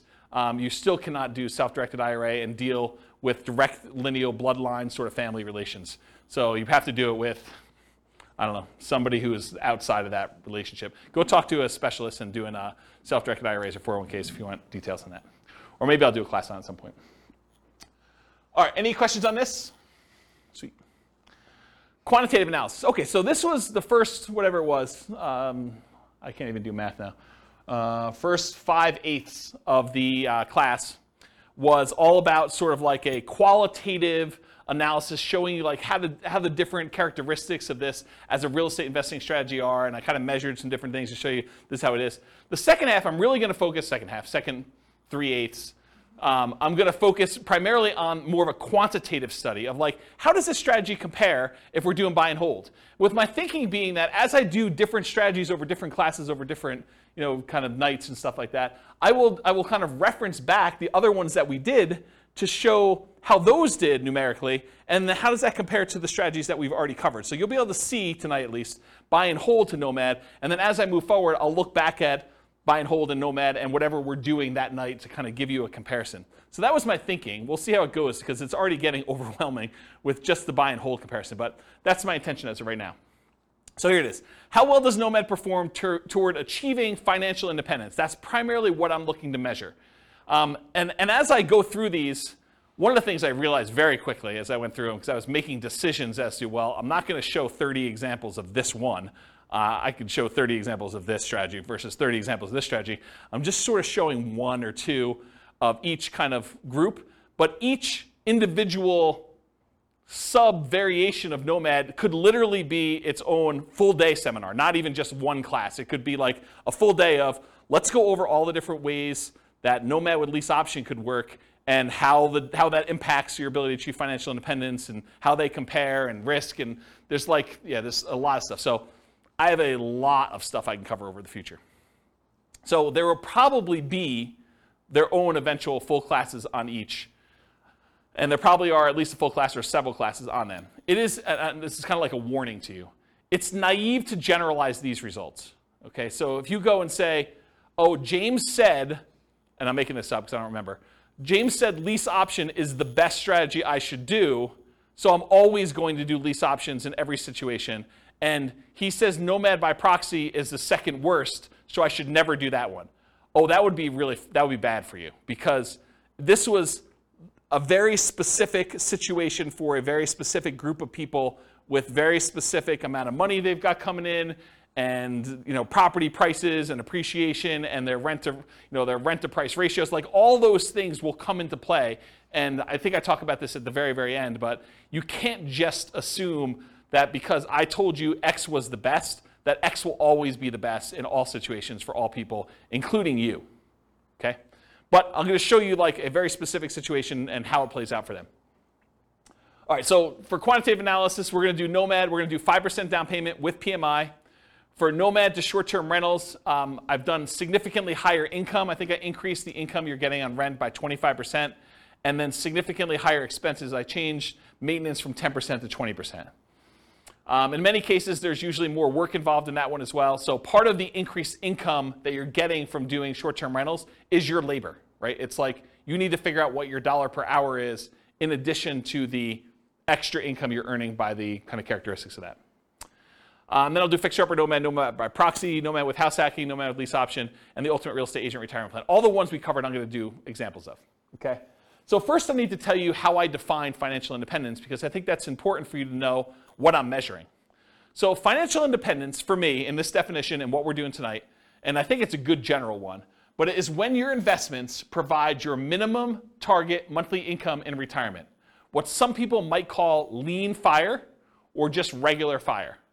It's when your investments provide you enough money coming in where you can live off of those things without doing additional work. You may choose to do additional work, but you could actually stop working. It consists of three things. Thing number one, any passive income you have coming in from Social Security, pensions, or annuities. Those are your three sources of passive income. If you could think of another one, let me know. It also consists of, number two, any net cash flow after all expenses from rentals. So net expenses after vacancy, property management, maintenance, taxes, insurance, mortgage, principal, and interest. Like all of those things that get included in there has to be net cash flow after all of those. And then finally, number three, whatever yearly safe withdrawal rate you believe is correct times the amount you have invested in stocks or bonds or something else. You cannot double dip and count equity times your safe withdrawal rate. That's already being counted in your cash flow. You can't count the amount you have in your pension if you're already counting that somewhere else. This is additional money that you have invested most of the time in stocks or bonds, but it can be anything else, okay? And that's the return you get on those. So it's three things: that passive income from Social Security, pensions, and annuities, net cash flow from rentals, and then your yearly safe withdrawal rate on any invested assets, okay? Those are when the sum of all three of those, when those exceed your minimum target monthly income in retirement, you meet the definition of being financially independent. That's my definition for tonight. Any questions on that? Cool. So all of these assumptions are changeable. I will put the links to the actual scenarios. You can copy them into your own account, and you could say, oh, I'm not like this person. I make X amount more or X amount less, or my properties are this or that or whatever. All of these things, all these assumptions are changeable, but this is what the situation is. So I picked an arbitrary couple. They're married. They're both 21 years old. They recently graduated from college, and they're working in a technology department of a large healthcare business. They have a total of $10,000 saved up between the both of them. It's not each, it's combined. They earn a total of $72,000 per year combined, not each. Another way of saying this is they each earn $18 per hour times 2,000 hours per year worked equals $36,000 per year each that they make. They're saving about $1,000 per month before they buy any houses. If they were to buy a house, it would be less because their cost of renting is lower than the cost to buy. Okay? But right now, if they're renting, they're saving $1,000 per month. They are obsessed with achieving financial independence so they can retire early. They want to find their best path to financial independence together. For the modeling, they're both taking Social Security at age 67, and I incorrectly modeled it such that they worked through 67, so the amount they collect in Social Security at age 67 assumes they work through that full time period. Technically, if they retire early and they stop working, Social Security will be a little bit lower for them. But then they would have already had enough financial independence from their other assets where it shouldn't matter. That's why I was able to justify it to myself to let it go. So Social Security estimated based on them working until age 67. So I said that. Any questions on this? Cool. So I highlighted on your loan type mortgage insurance comparison sheet the different owner-occupant loans and the interest rates. So we didn't use FHA or USDA or VA or 3% down, either of those, or the 5% down lender paid. This is why it could be an entire class or an entire day just on each one. We could look at different loan combinations, right? We could do They got a VA loan first with a duplex, then they got a FHA loan with a triplex, then they did 5% down, or maybe they did 3% down. So, I mean, it could take a day just to go through all these variations, or you guys do it on your own. What I did is I said, okay, they're doing 5% down with monthly mortgage insurance at 5.5. That's what I use for that, okay? Any questions on loan? Okay, these are more changeable scenario assumptions. I said, let's model this for 60 years, 720 months. I went and I looked up what their kind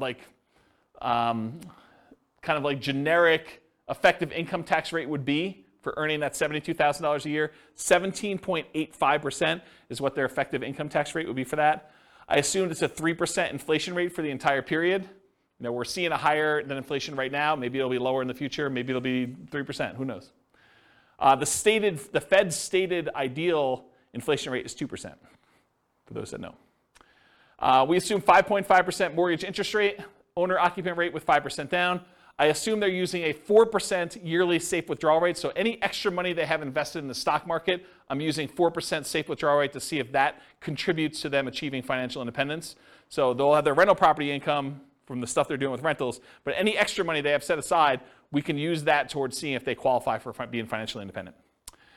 They need $5,000 minimum target monthly income in retirement in today's dollars. That does adjust up with inflation over time. So 10 years from now, it's not $5,000, it's whatever it is, $6,000 and change. I'm guessing, I don't know if that's the exact number, but it goes up over time. So the kind of like hurdle, the threshold for them to be considered financially independent is getting harder and harder the longer they wait. Another way of saying that, okay? And why did I use 5,000? They make $6,000 a month. 6 times 12 is 72, right? So why am I using 5,000 here for a minimum target? Because they're saving $1,000 a month. So this is sort of like the money that they're living on. When they're finally financially independent, they're retired, they don't have to save that $1,000 anymore. Okay, so we're saying that they only need $5,000 to be considered financially independent. And just arbitrarily, I said that 10,000 is their ideal lifestyle. So we'll see, maybe not tonight, but we'll see in other things that I do when they achieve $10,000 as an ideal target monthly income retirement as another chart. Any questions on these assumptions? Sweet, take a drink.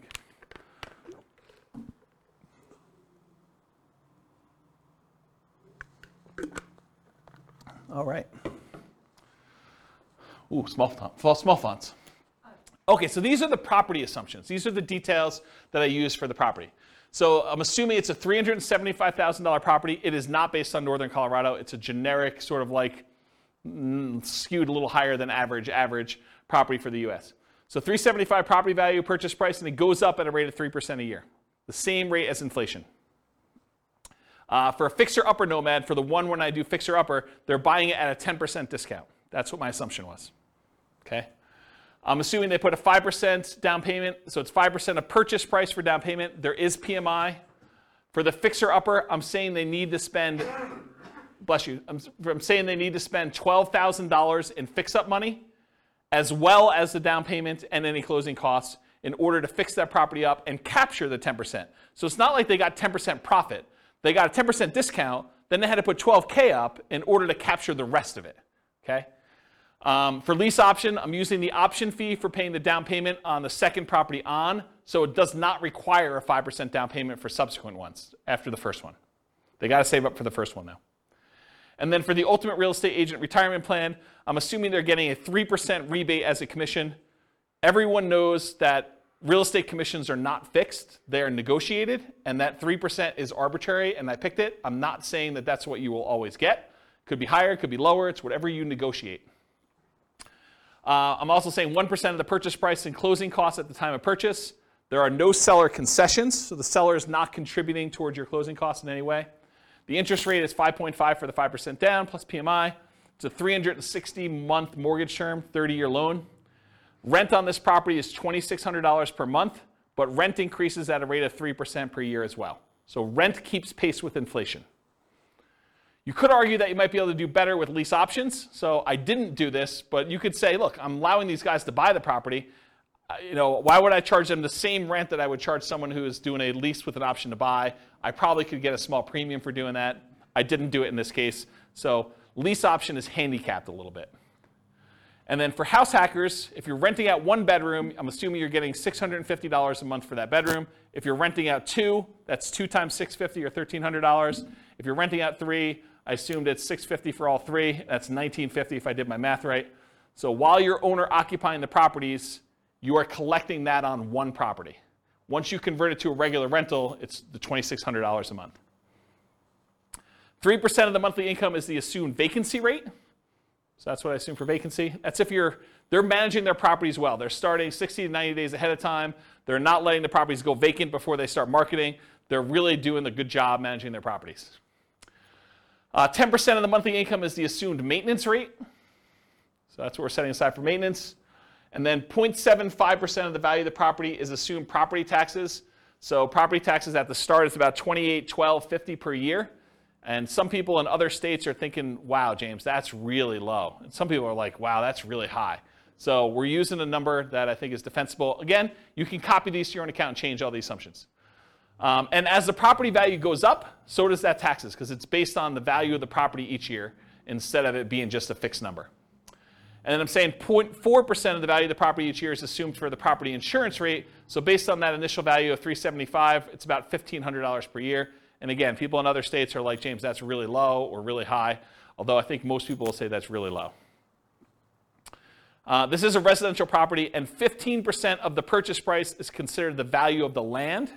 So you cannot depreciate the value of the land, so that is my assumption for that calculation.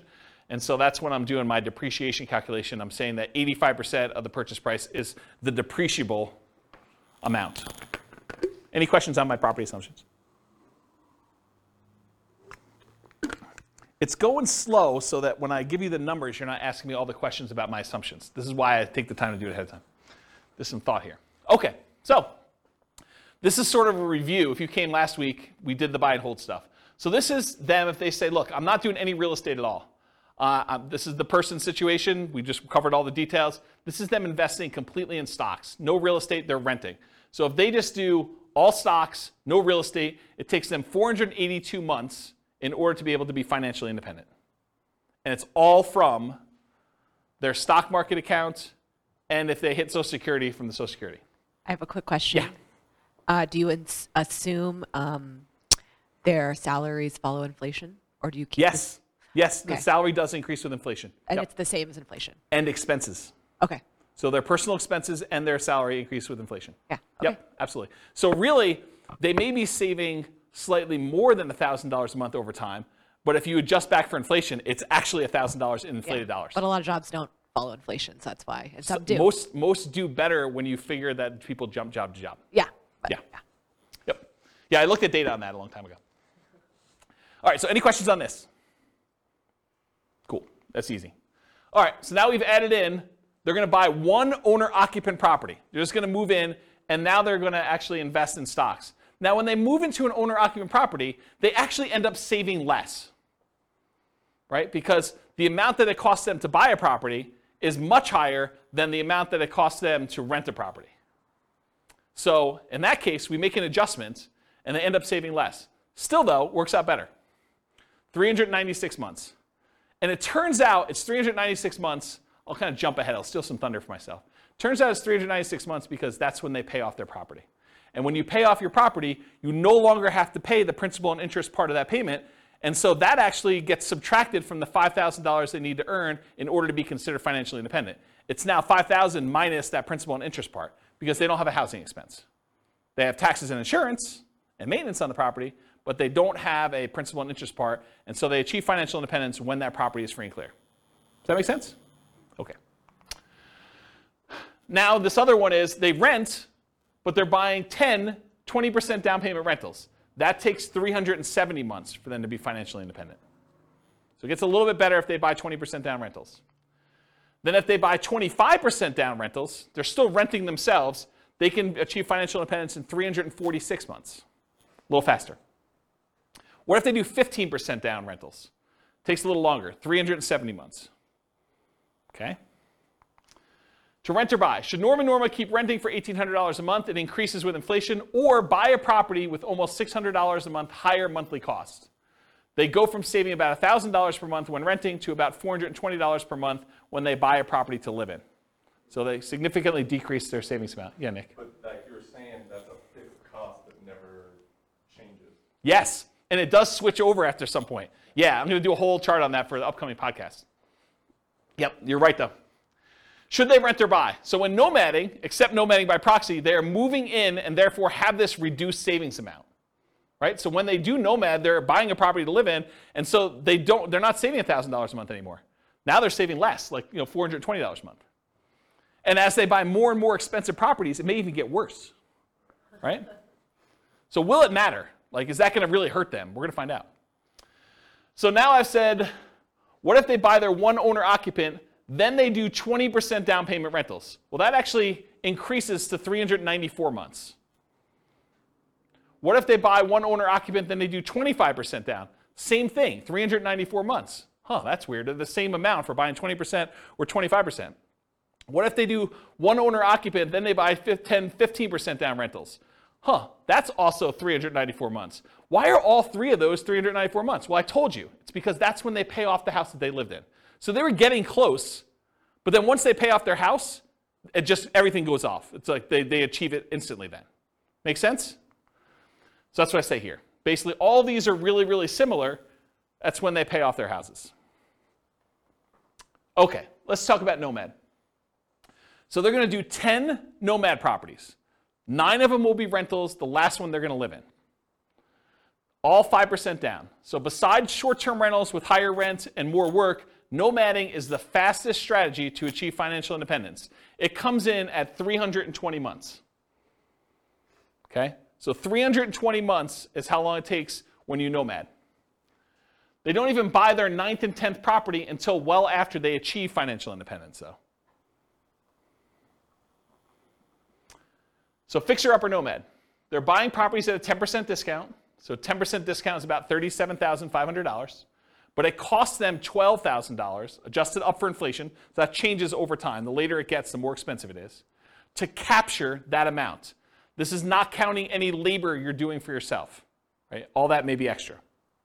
So $37,500 discount minus $12,000 in rehab costs. So you're really capturing about $25,000 in equity when you do this fixer upper nomad model. And that's just an assumption, right? Yours could be better, could be worse. Maybe you get better deals in this. Maybe you get worse deals in this. I had to put a stake in the ground. That's why this could be a whole day class by itself. They also, because they're buying it at a discount, $37,500 discount, they get almost $200 per month more in cash flow.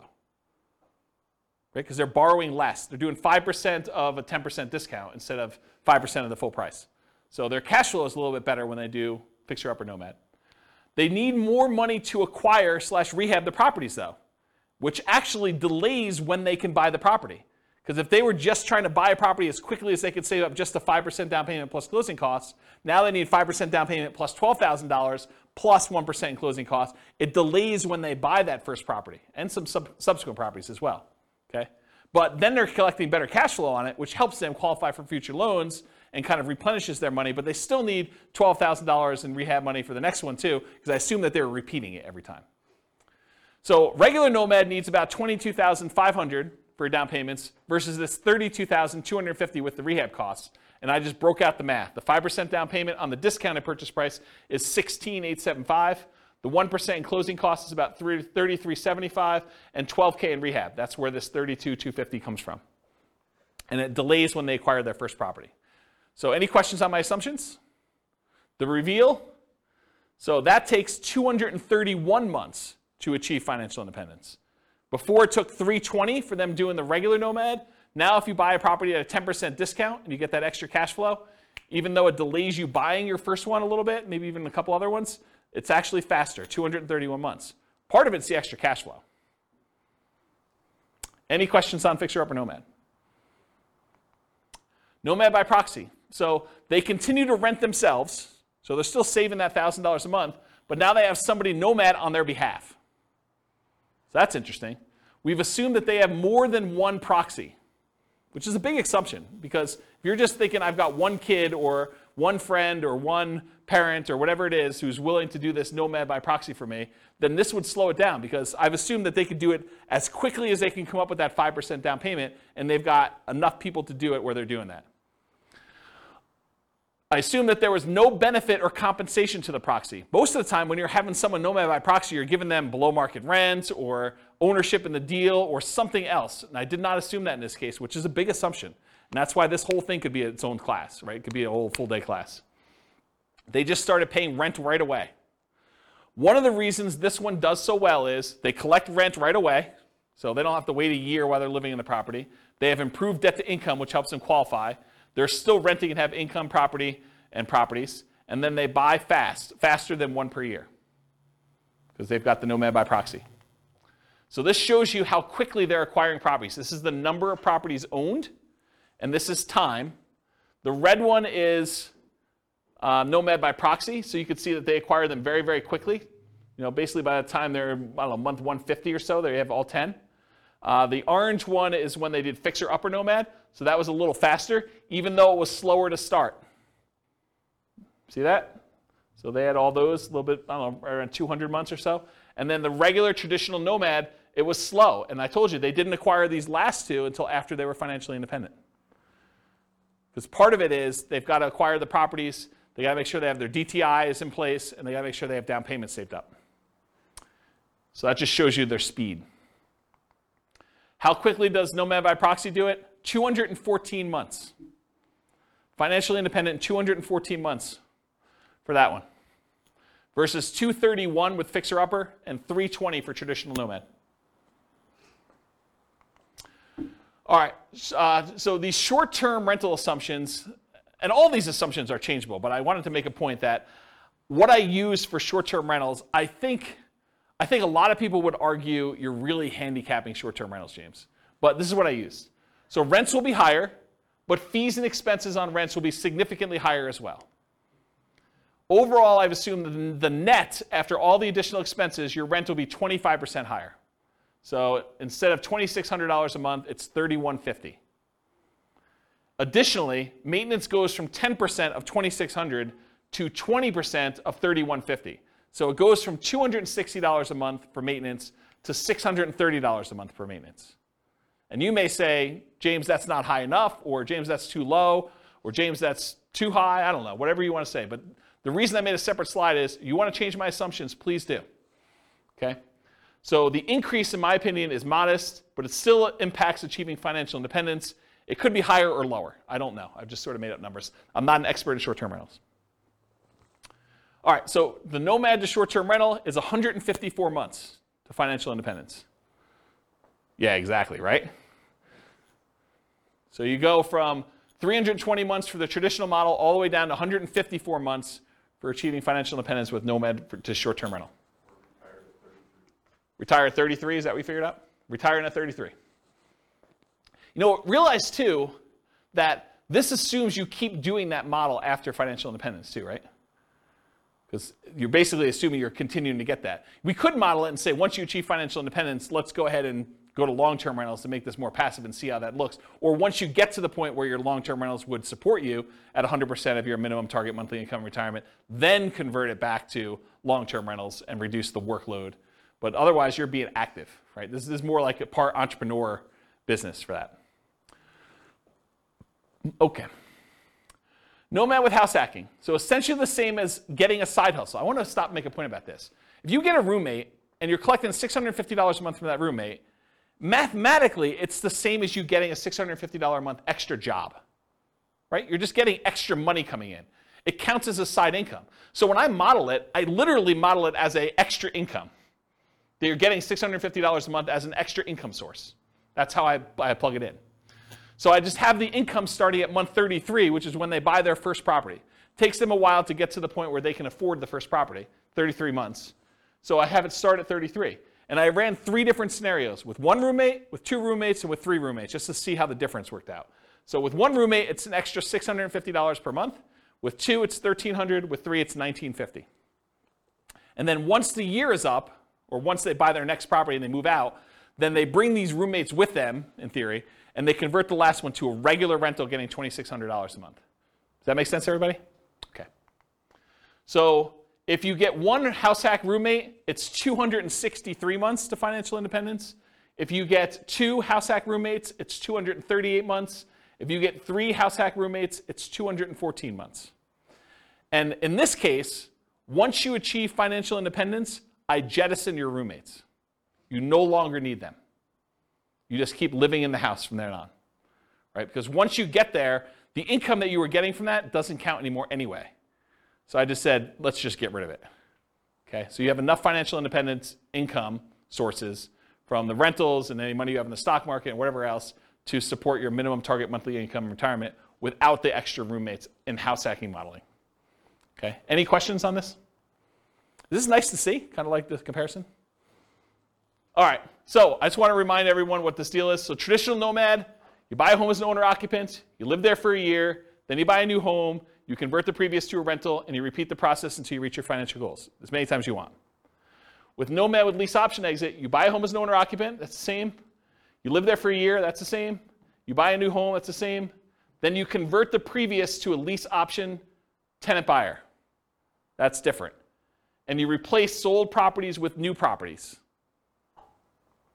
And you repeat the process, okay? So lease option is different than traditional Nomad because you're putting tenant buyers in there, and then any ones you sell, you take any proceeds you have, and you're at least in one of the variations, you're buying replacement properties with 20% down or 25% down.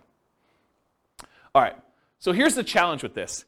If we run this and we don't buy replacement properties, they sell their properties to tenant buyers, and you don't really acquire a bunch of properties, right? You basically get one, and then you live there until you buy the next one, and then 3 or 4, I think it's 3 years later, you sell it off, so you go back down, and then you can buy another one, then you can do this, and it keeps repeating, and you never really get to the point where you own as many properties as you did with other traditional models, because every time you convert it to a rental, in this case a tenant buyer, rent to own, you actually are selling the properties after a period of time.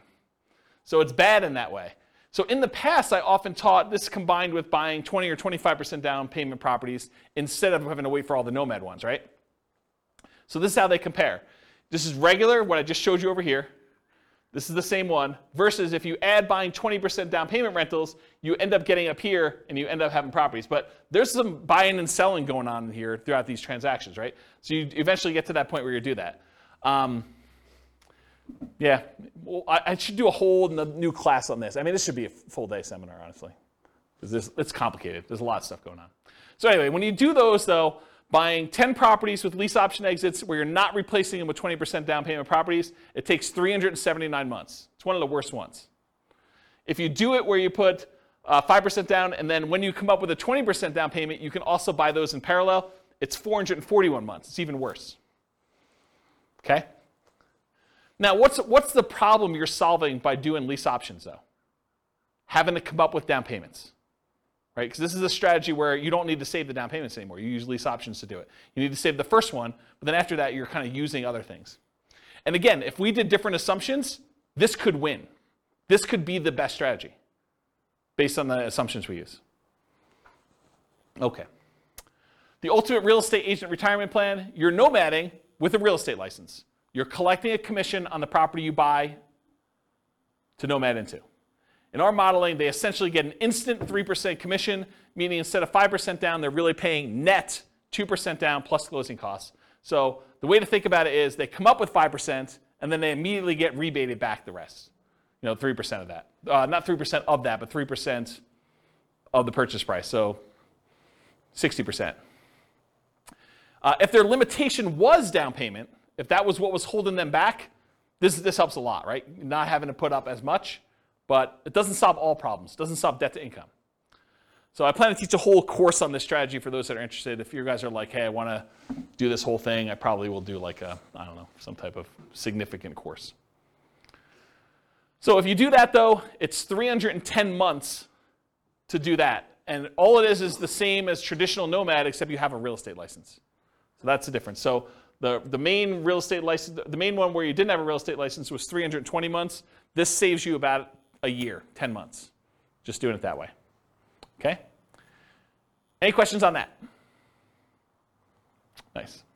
And then this is all the buy and hold ones from last week with all of the Nomad stuff from tonight, all on one chart so that you can see a comparative where they are. And you can see in general, bless you, Nomad is better, right? Can you see that? If you're willing to Nomad, you can save all this time. And I agree. I think Munir was the one who said at the beginning, no one wants to move, right? Who wants to go and move into properties? But you make a compelling enough financial argument. You're like, is moving worth 50 grand? Or is moving worth 10 years of not working? You start getting to these points where you need to make that decision for yourself. Is a really sucky weekend worth, stopping working 10 years from now? 10 years earlier than you would. And only you can make that decision, but that's how I think about it. What's the maximum number of properties they own? What's the maximum number of properties they own, or like what in those cases? I got lost with how many properties they own. It gets confusing. So in most cases, it's 10. There may be a couple that are unusual. Like I think the lease option one where I allow them to buy 20% down rentals as well, I limited the 20% down ones to 10 and also the Nomad ones to 10. So you could technically earn 20, but they don't get there. And then I think I think when I did the buy and hold one last week, I did one owner occupant and then 9 additional rentals so that they all had 10 to max. But we could go look at that. I mean, we have charts on everything you want to see. But I think it's 10 for most of them. So it's 10 moves. 10 moves for Nomad. Sorry. Oh, yes. That's what it's getting at. Is how many times do you have to move? Yes, 10 moves for Nomad. And this is another reason why we need to do a full day class, because I could show you what 5 Nomads look like. Or I could show you what 3 Nomads, then 20% down after that looks like. And those can become interesting because you decide, hey, listen, I'm only willing to do this 3 times, but then I'm willing to do 20% down after that. And now I have like an asset base and some cash flow to help me with my savings, and I'll get to there. That might speed things up enough where the 20% down now looks a lot faster because it was slower before, right? Like this could be a way to jumpstart things and combine them. Or maybe you're like, I'm willing to do short-term rentals for the first X years, but then after that I'm done. Or I'm willing to buy a certain number of properties till I have kids and then I'm done. Or I can't start nomading until my kids are out of the house and then I start nomading. So there's all sorts of variations on how to do this. And that's why there's probably multiple full-day events for doing modeling like this. Or copy them into your account and change the assumptions yourself. Because you change and we're talking about very specific characteristics of the properties. You change it to our numbers around here, they look different. You change it to numbers in Greeley, they look different. And one of the things I'm doing is if you go to realestatefinancialplanner.com/model, what I'm working toward, and it's in very late alpha, kind of where I describe it for those that are programming people.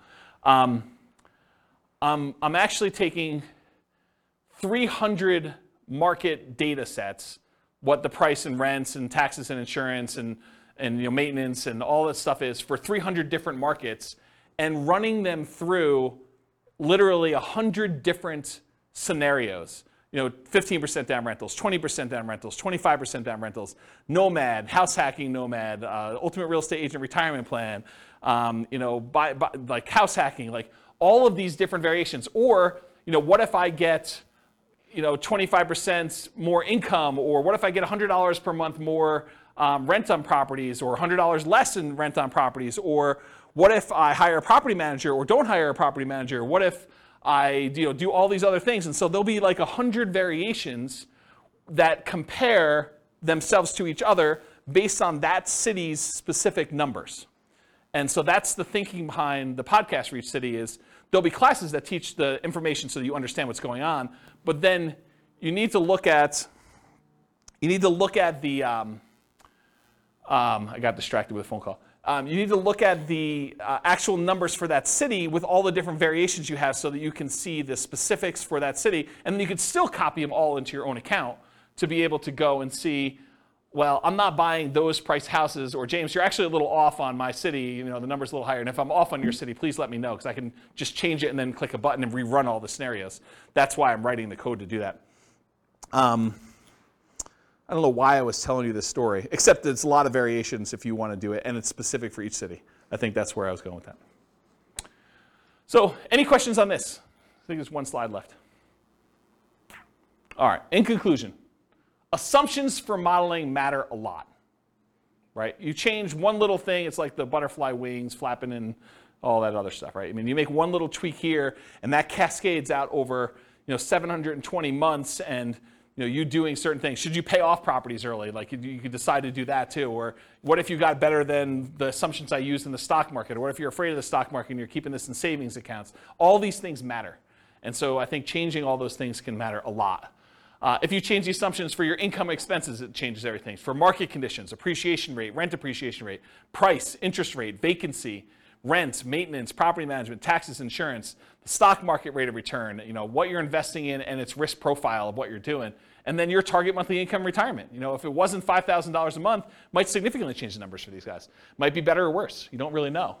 The safe withdrawal rate you use. I mean, if you're using 4% or you're using something much more conservative because you're afraid of stock market stuff and you want to be conservative there, that could limit your ability to achieve financial independence or change the numbers or characteristics. So the strategies that work best in that market may differ. So you shouldn't use the numbers from tonight as like a fixed thing, but I think it's instructive to see how I set it up and what the assumptions were and kind of how they relate to each other for one particular person with one set of assumptions in the one market. You got to do the math for your own stuff. And then I mentioned the website, realestatefinancialplanner.com/model, and then just pick your city. And I think I did a whole bunch of, I think I did 305 cities or something like that. It was about 300. And so you can go look at those and see like how they all work. Do you have a question? Sorry, I really like numbers. So I'm just curious in your assumptions. You don't talk about health insurance benefits? It's included in personal expenses. And personal expenses. So my question is, that can change when you have employment versus not. Does that change in your calculations, or do you keep it? It's easy to do, right? So I'm just saying, in your modeling, can you change that? Yeah, and I'm going to tell you how to do it right now, right? So we said when they achieve financial independence is when their income emits $5,000 a month. Yeah. So if they're working and it's $5,000 a month, maybe for the retirement one, we say it's now $550 or $6,000 or whatever it is, right? So you just change what you need to have in retirement. And I did a class earlier this year where I had you walk through, it's the budgeting class. I made a budget spreadsheet, and it's a special budgeting spreadsheet because most budgets allow you to kind of do a budget for today, right? They kind of do that. My budget spreadsheet had all the different things that you'd have as income and expenses. It mostly does expenses, income on the right-hand side, but it does mostly expenses, but then it has 3 columns. Bless you. It has column number 1 for what's your current stuff, like what are you spending money on now? Column number 2 is what's your minimum. What I would call is if you really were tired of your work, or you got sick and you couldn't really work, or something happened to you, and you were gonna live a lean fire, or sort of like your minimum where you're not going out to eat every night, maybe you have Netflix, but you don't have the other streaming services. Like you really, really cut back and you had like a super lean budget. That's minimum target monthly income. Then you have a 3rd column for your ideal. And basically I have you write down, okay, if I'm living my current one, I'm spending this much on dining out. But for lean, I'm spending this much, and for my ideal, I'm spending this much. And so at the end of it, it gives you 3 different numbers. It gives you your number for today, so you know where you are. But then it gives you a number for if everything really got bad, like do I have enough, and how close am I to have enough? And then the 3rd one is this is really what I'd like to live at. And so you have a number for that. And then later on, I show you how much you need from investments, cash flow, and pensions, and all that stuff. And so I do some math for you there to show you what the numbers you need for each of the 3, so that you can then quickly see where I am compared to that.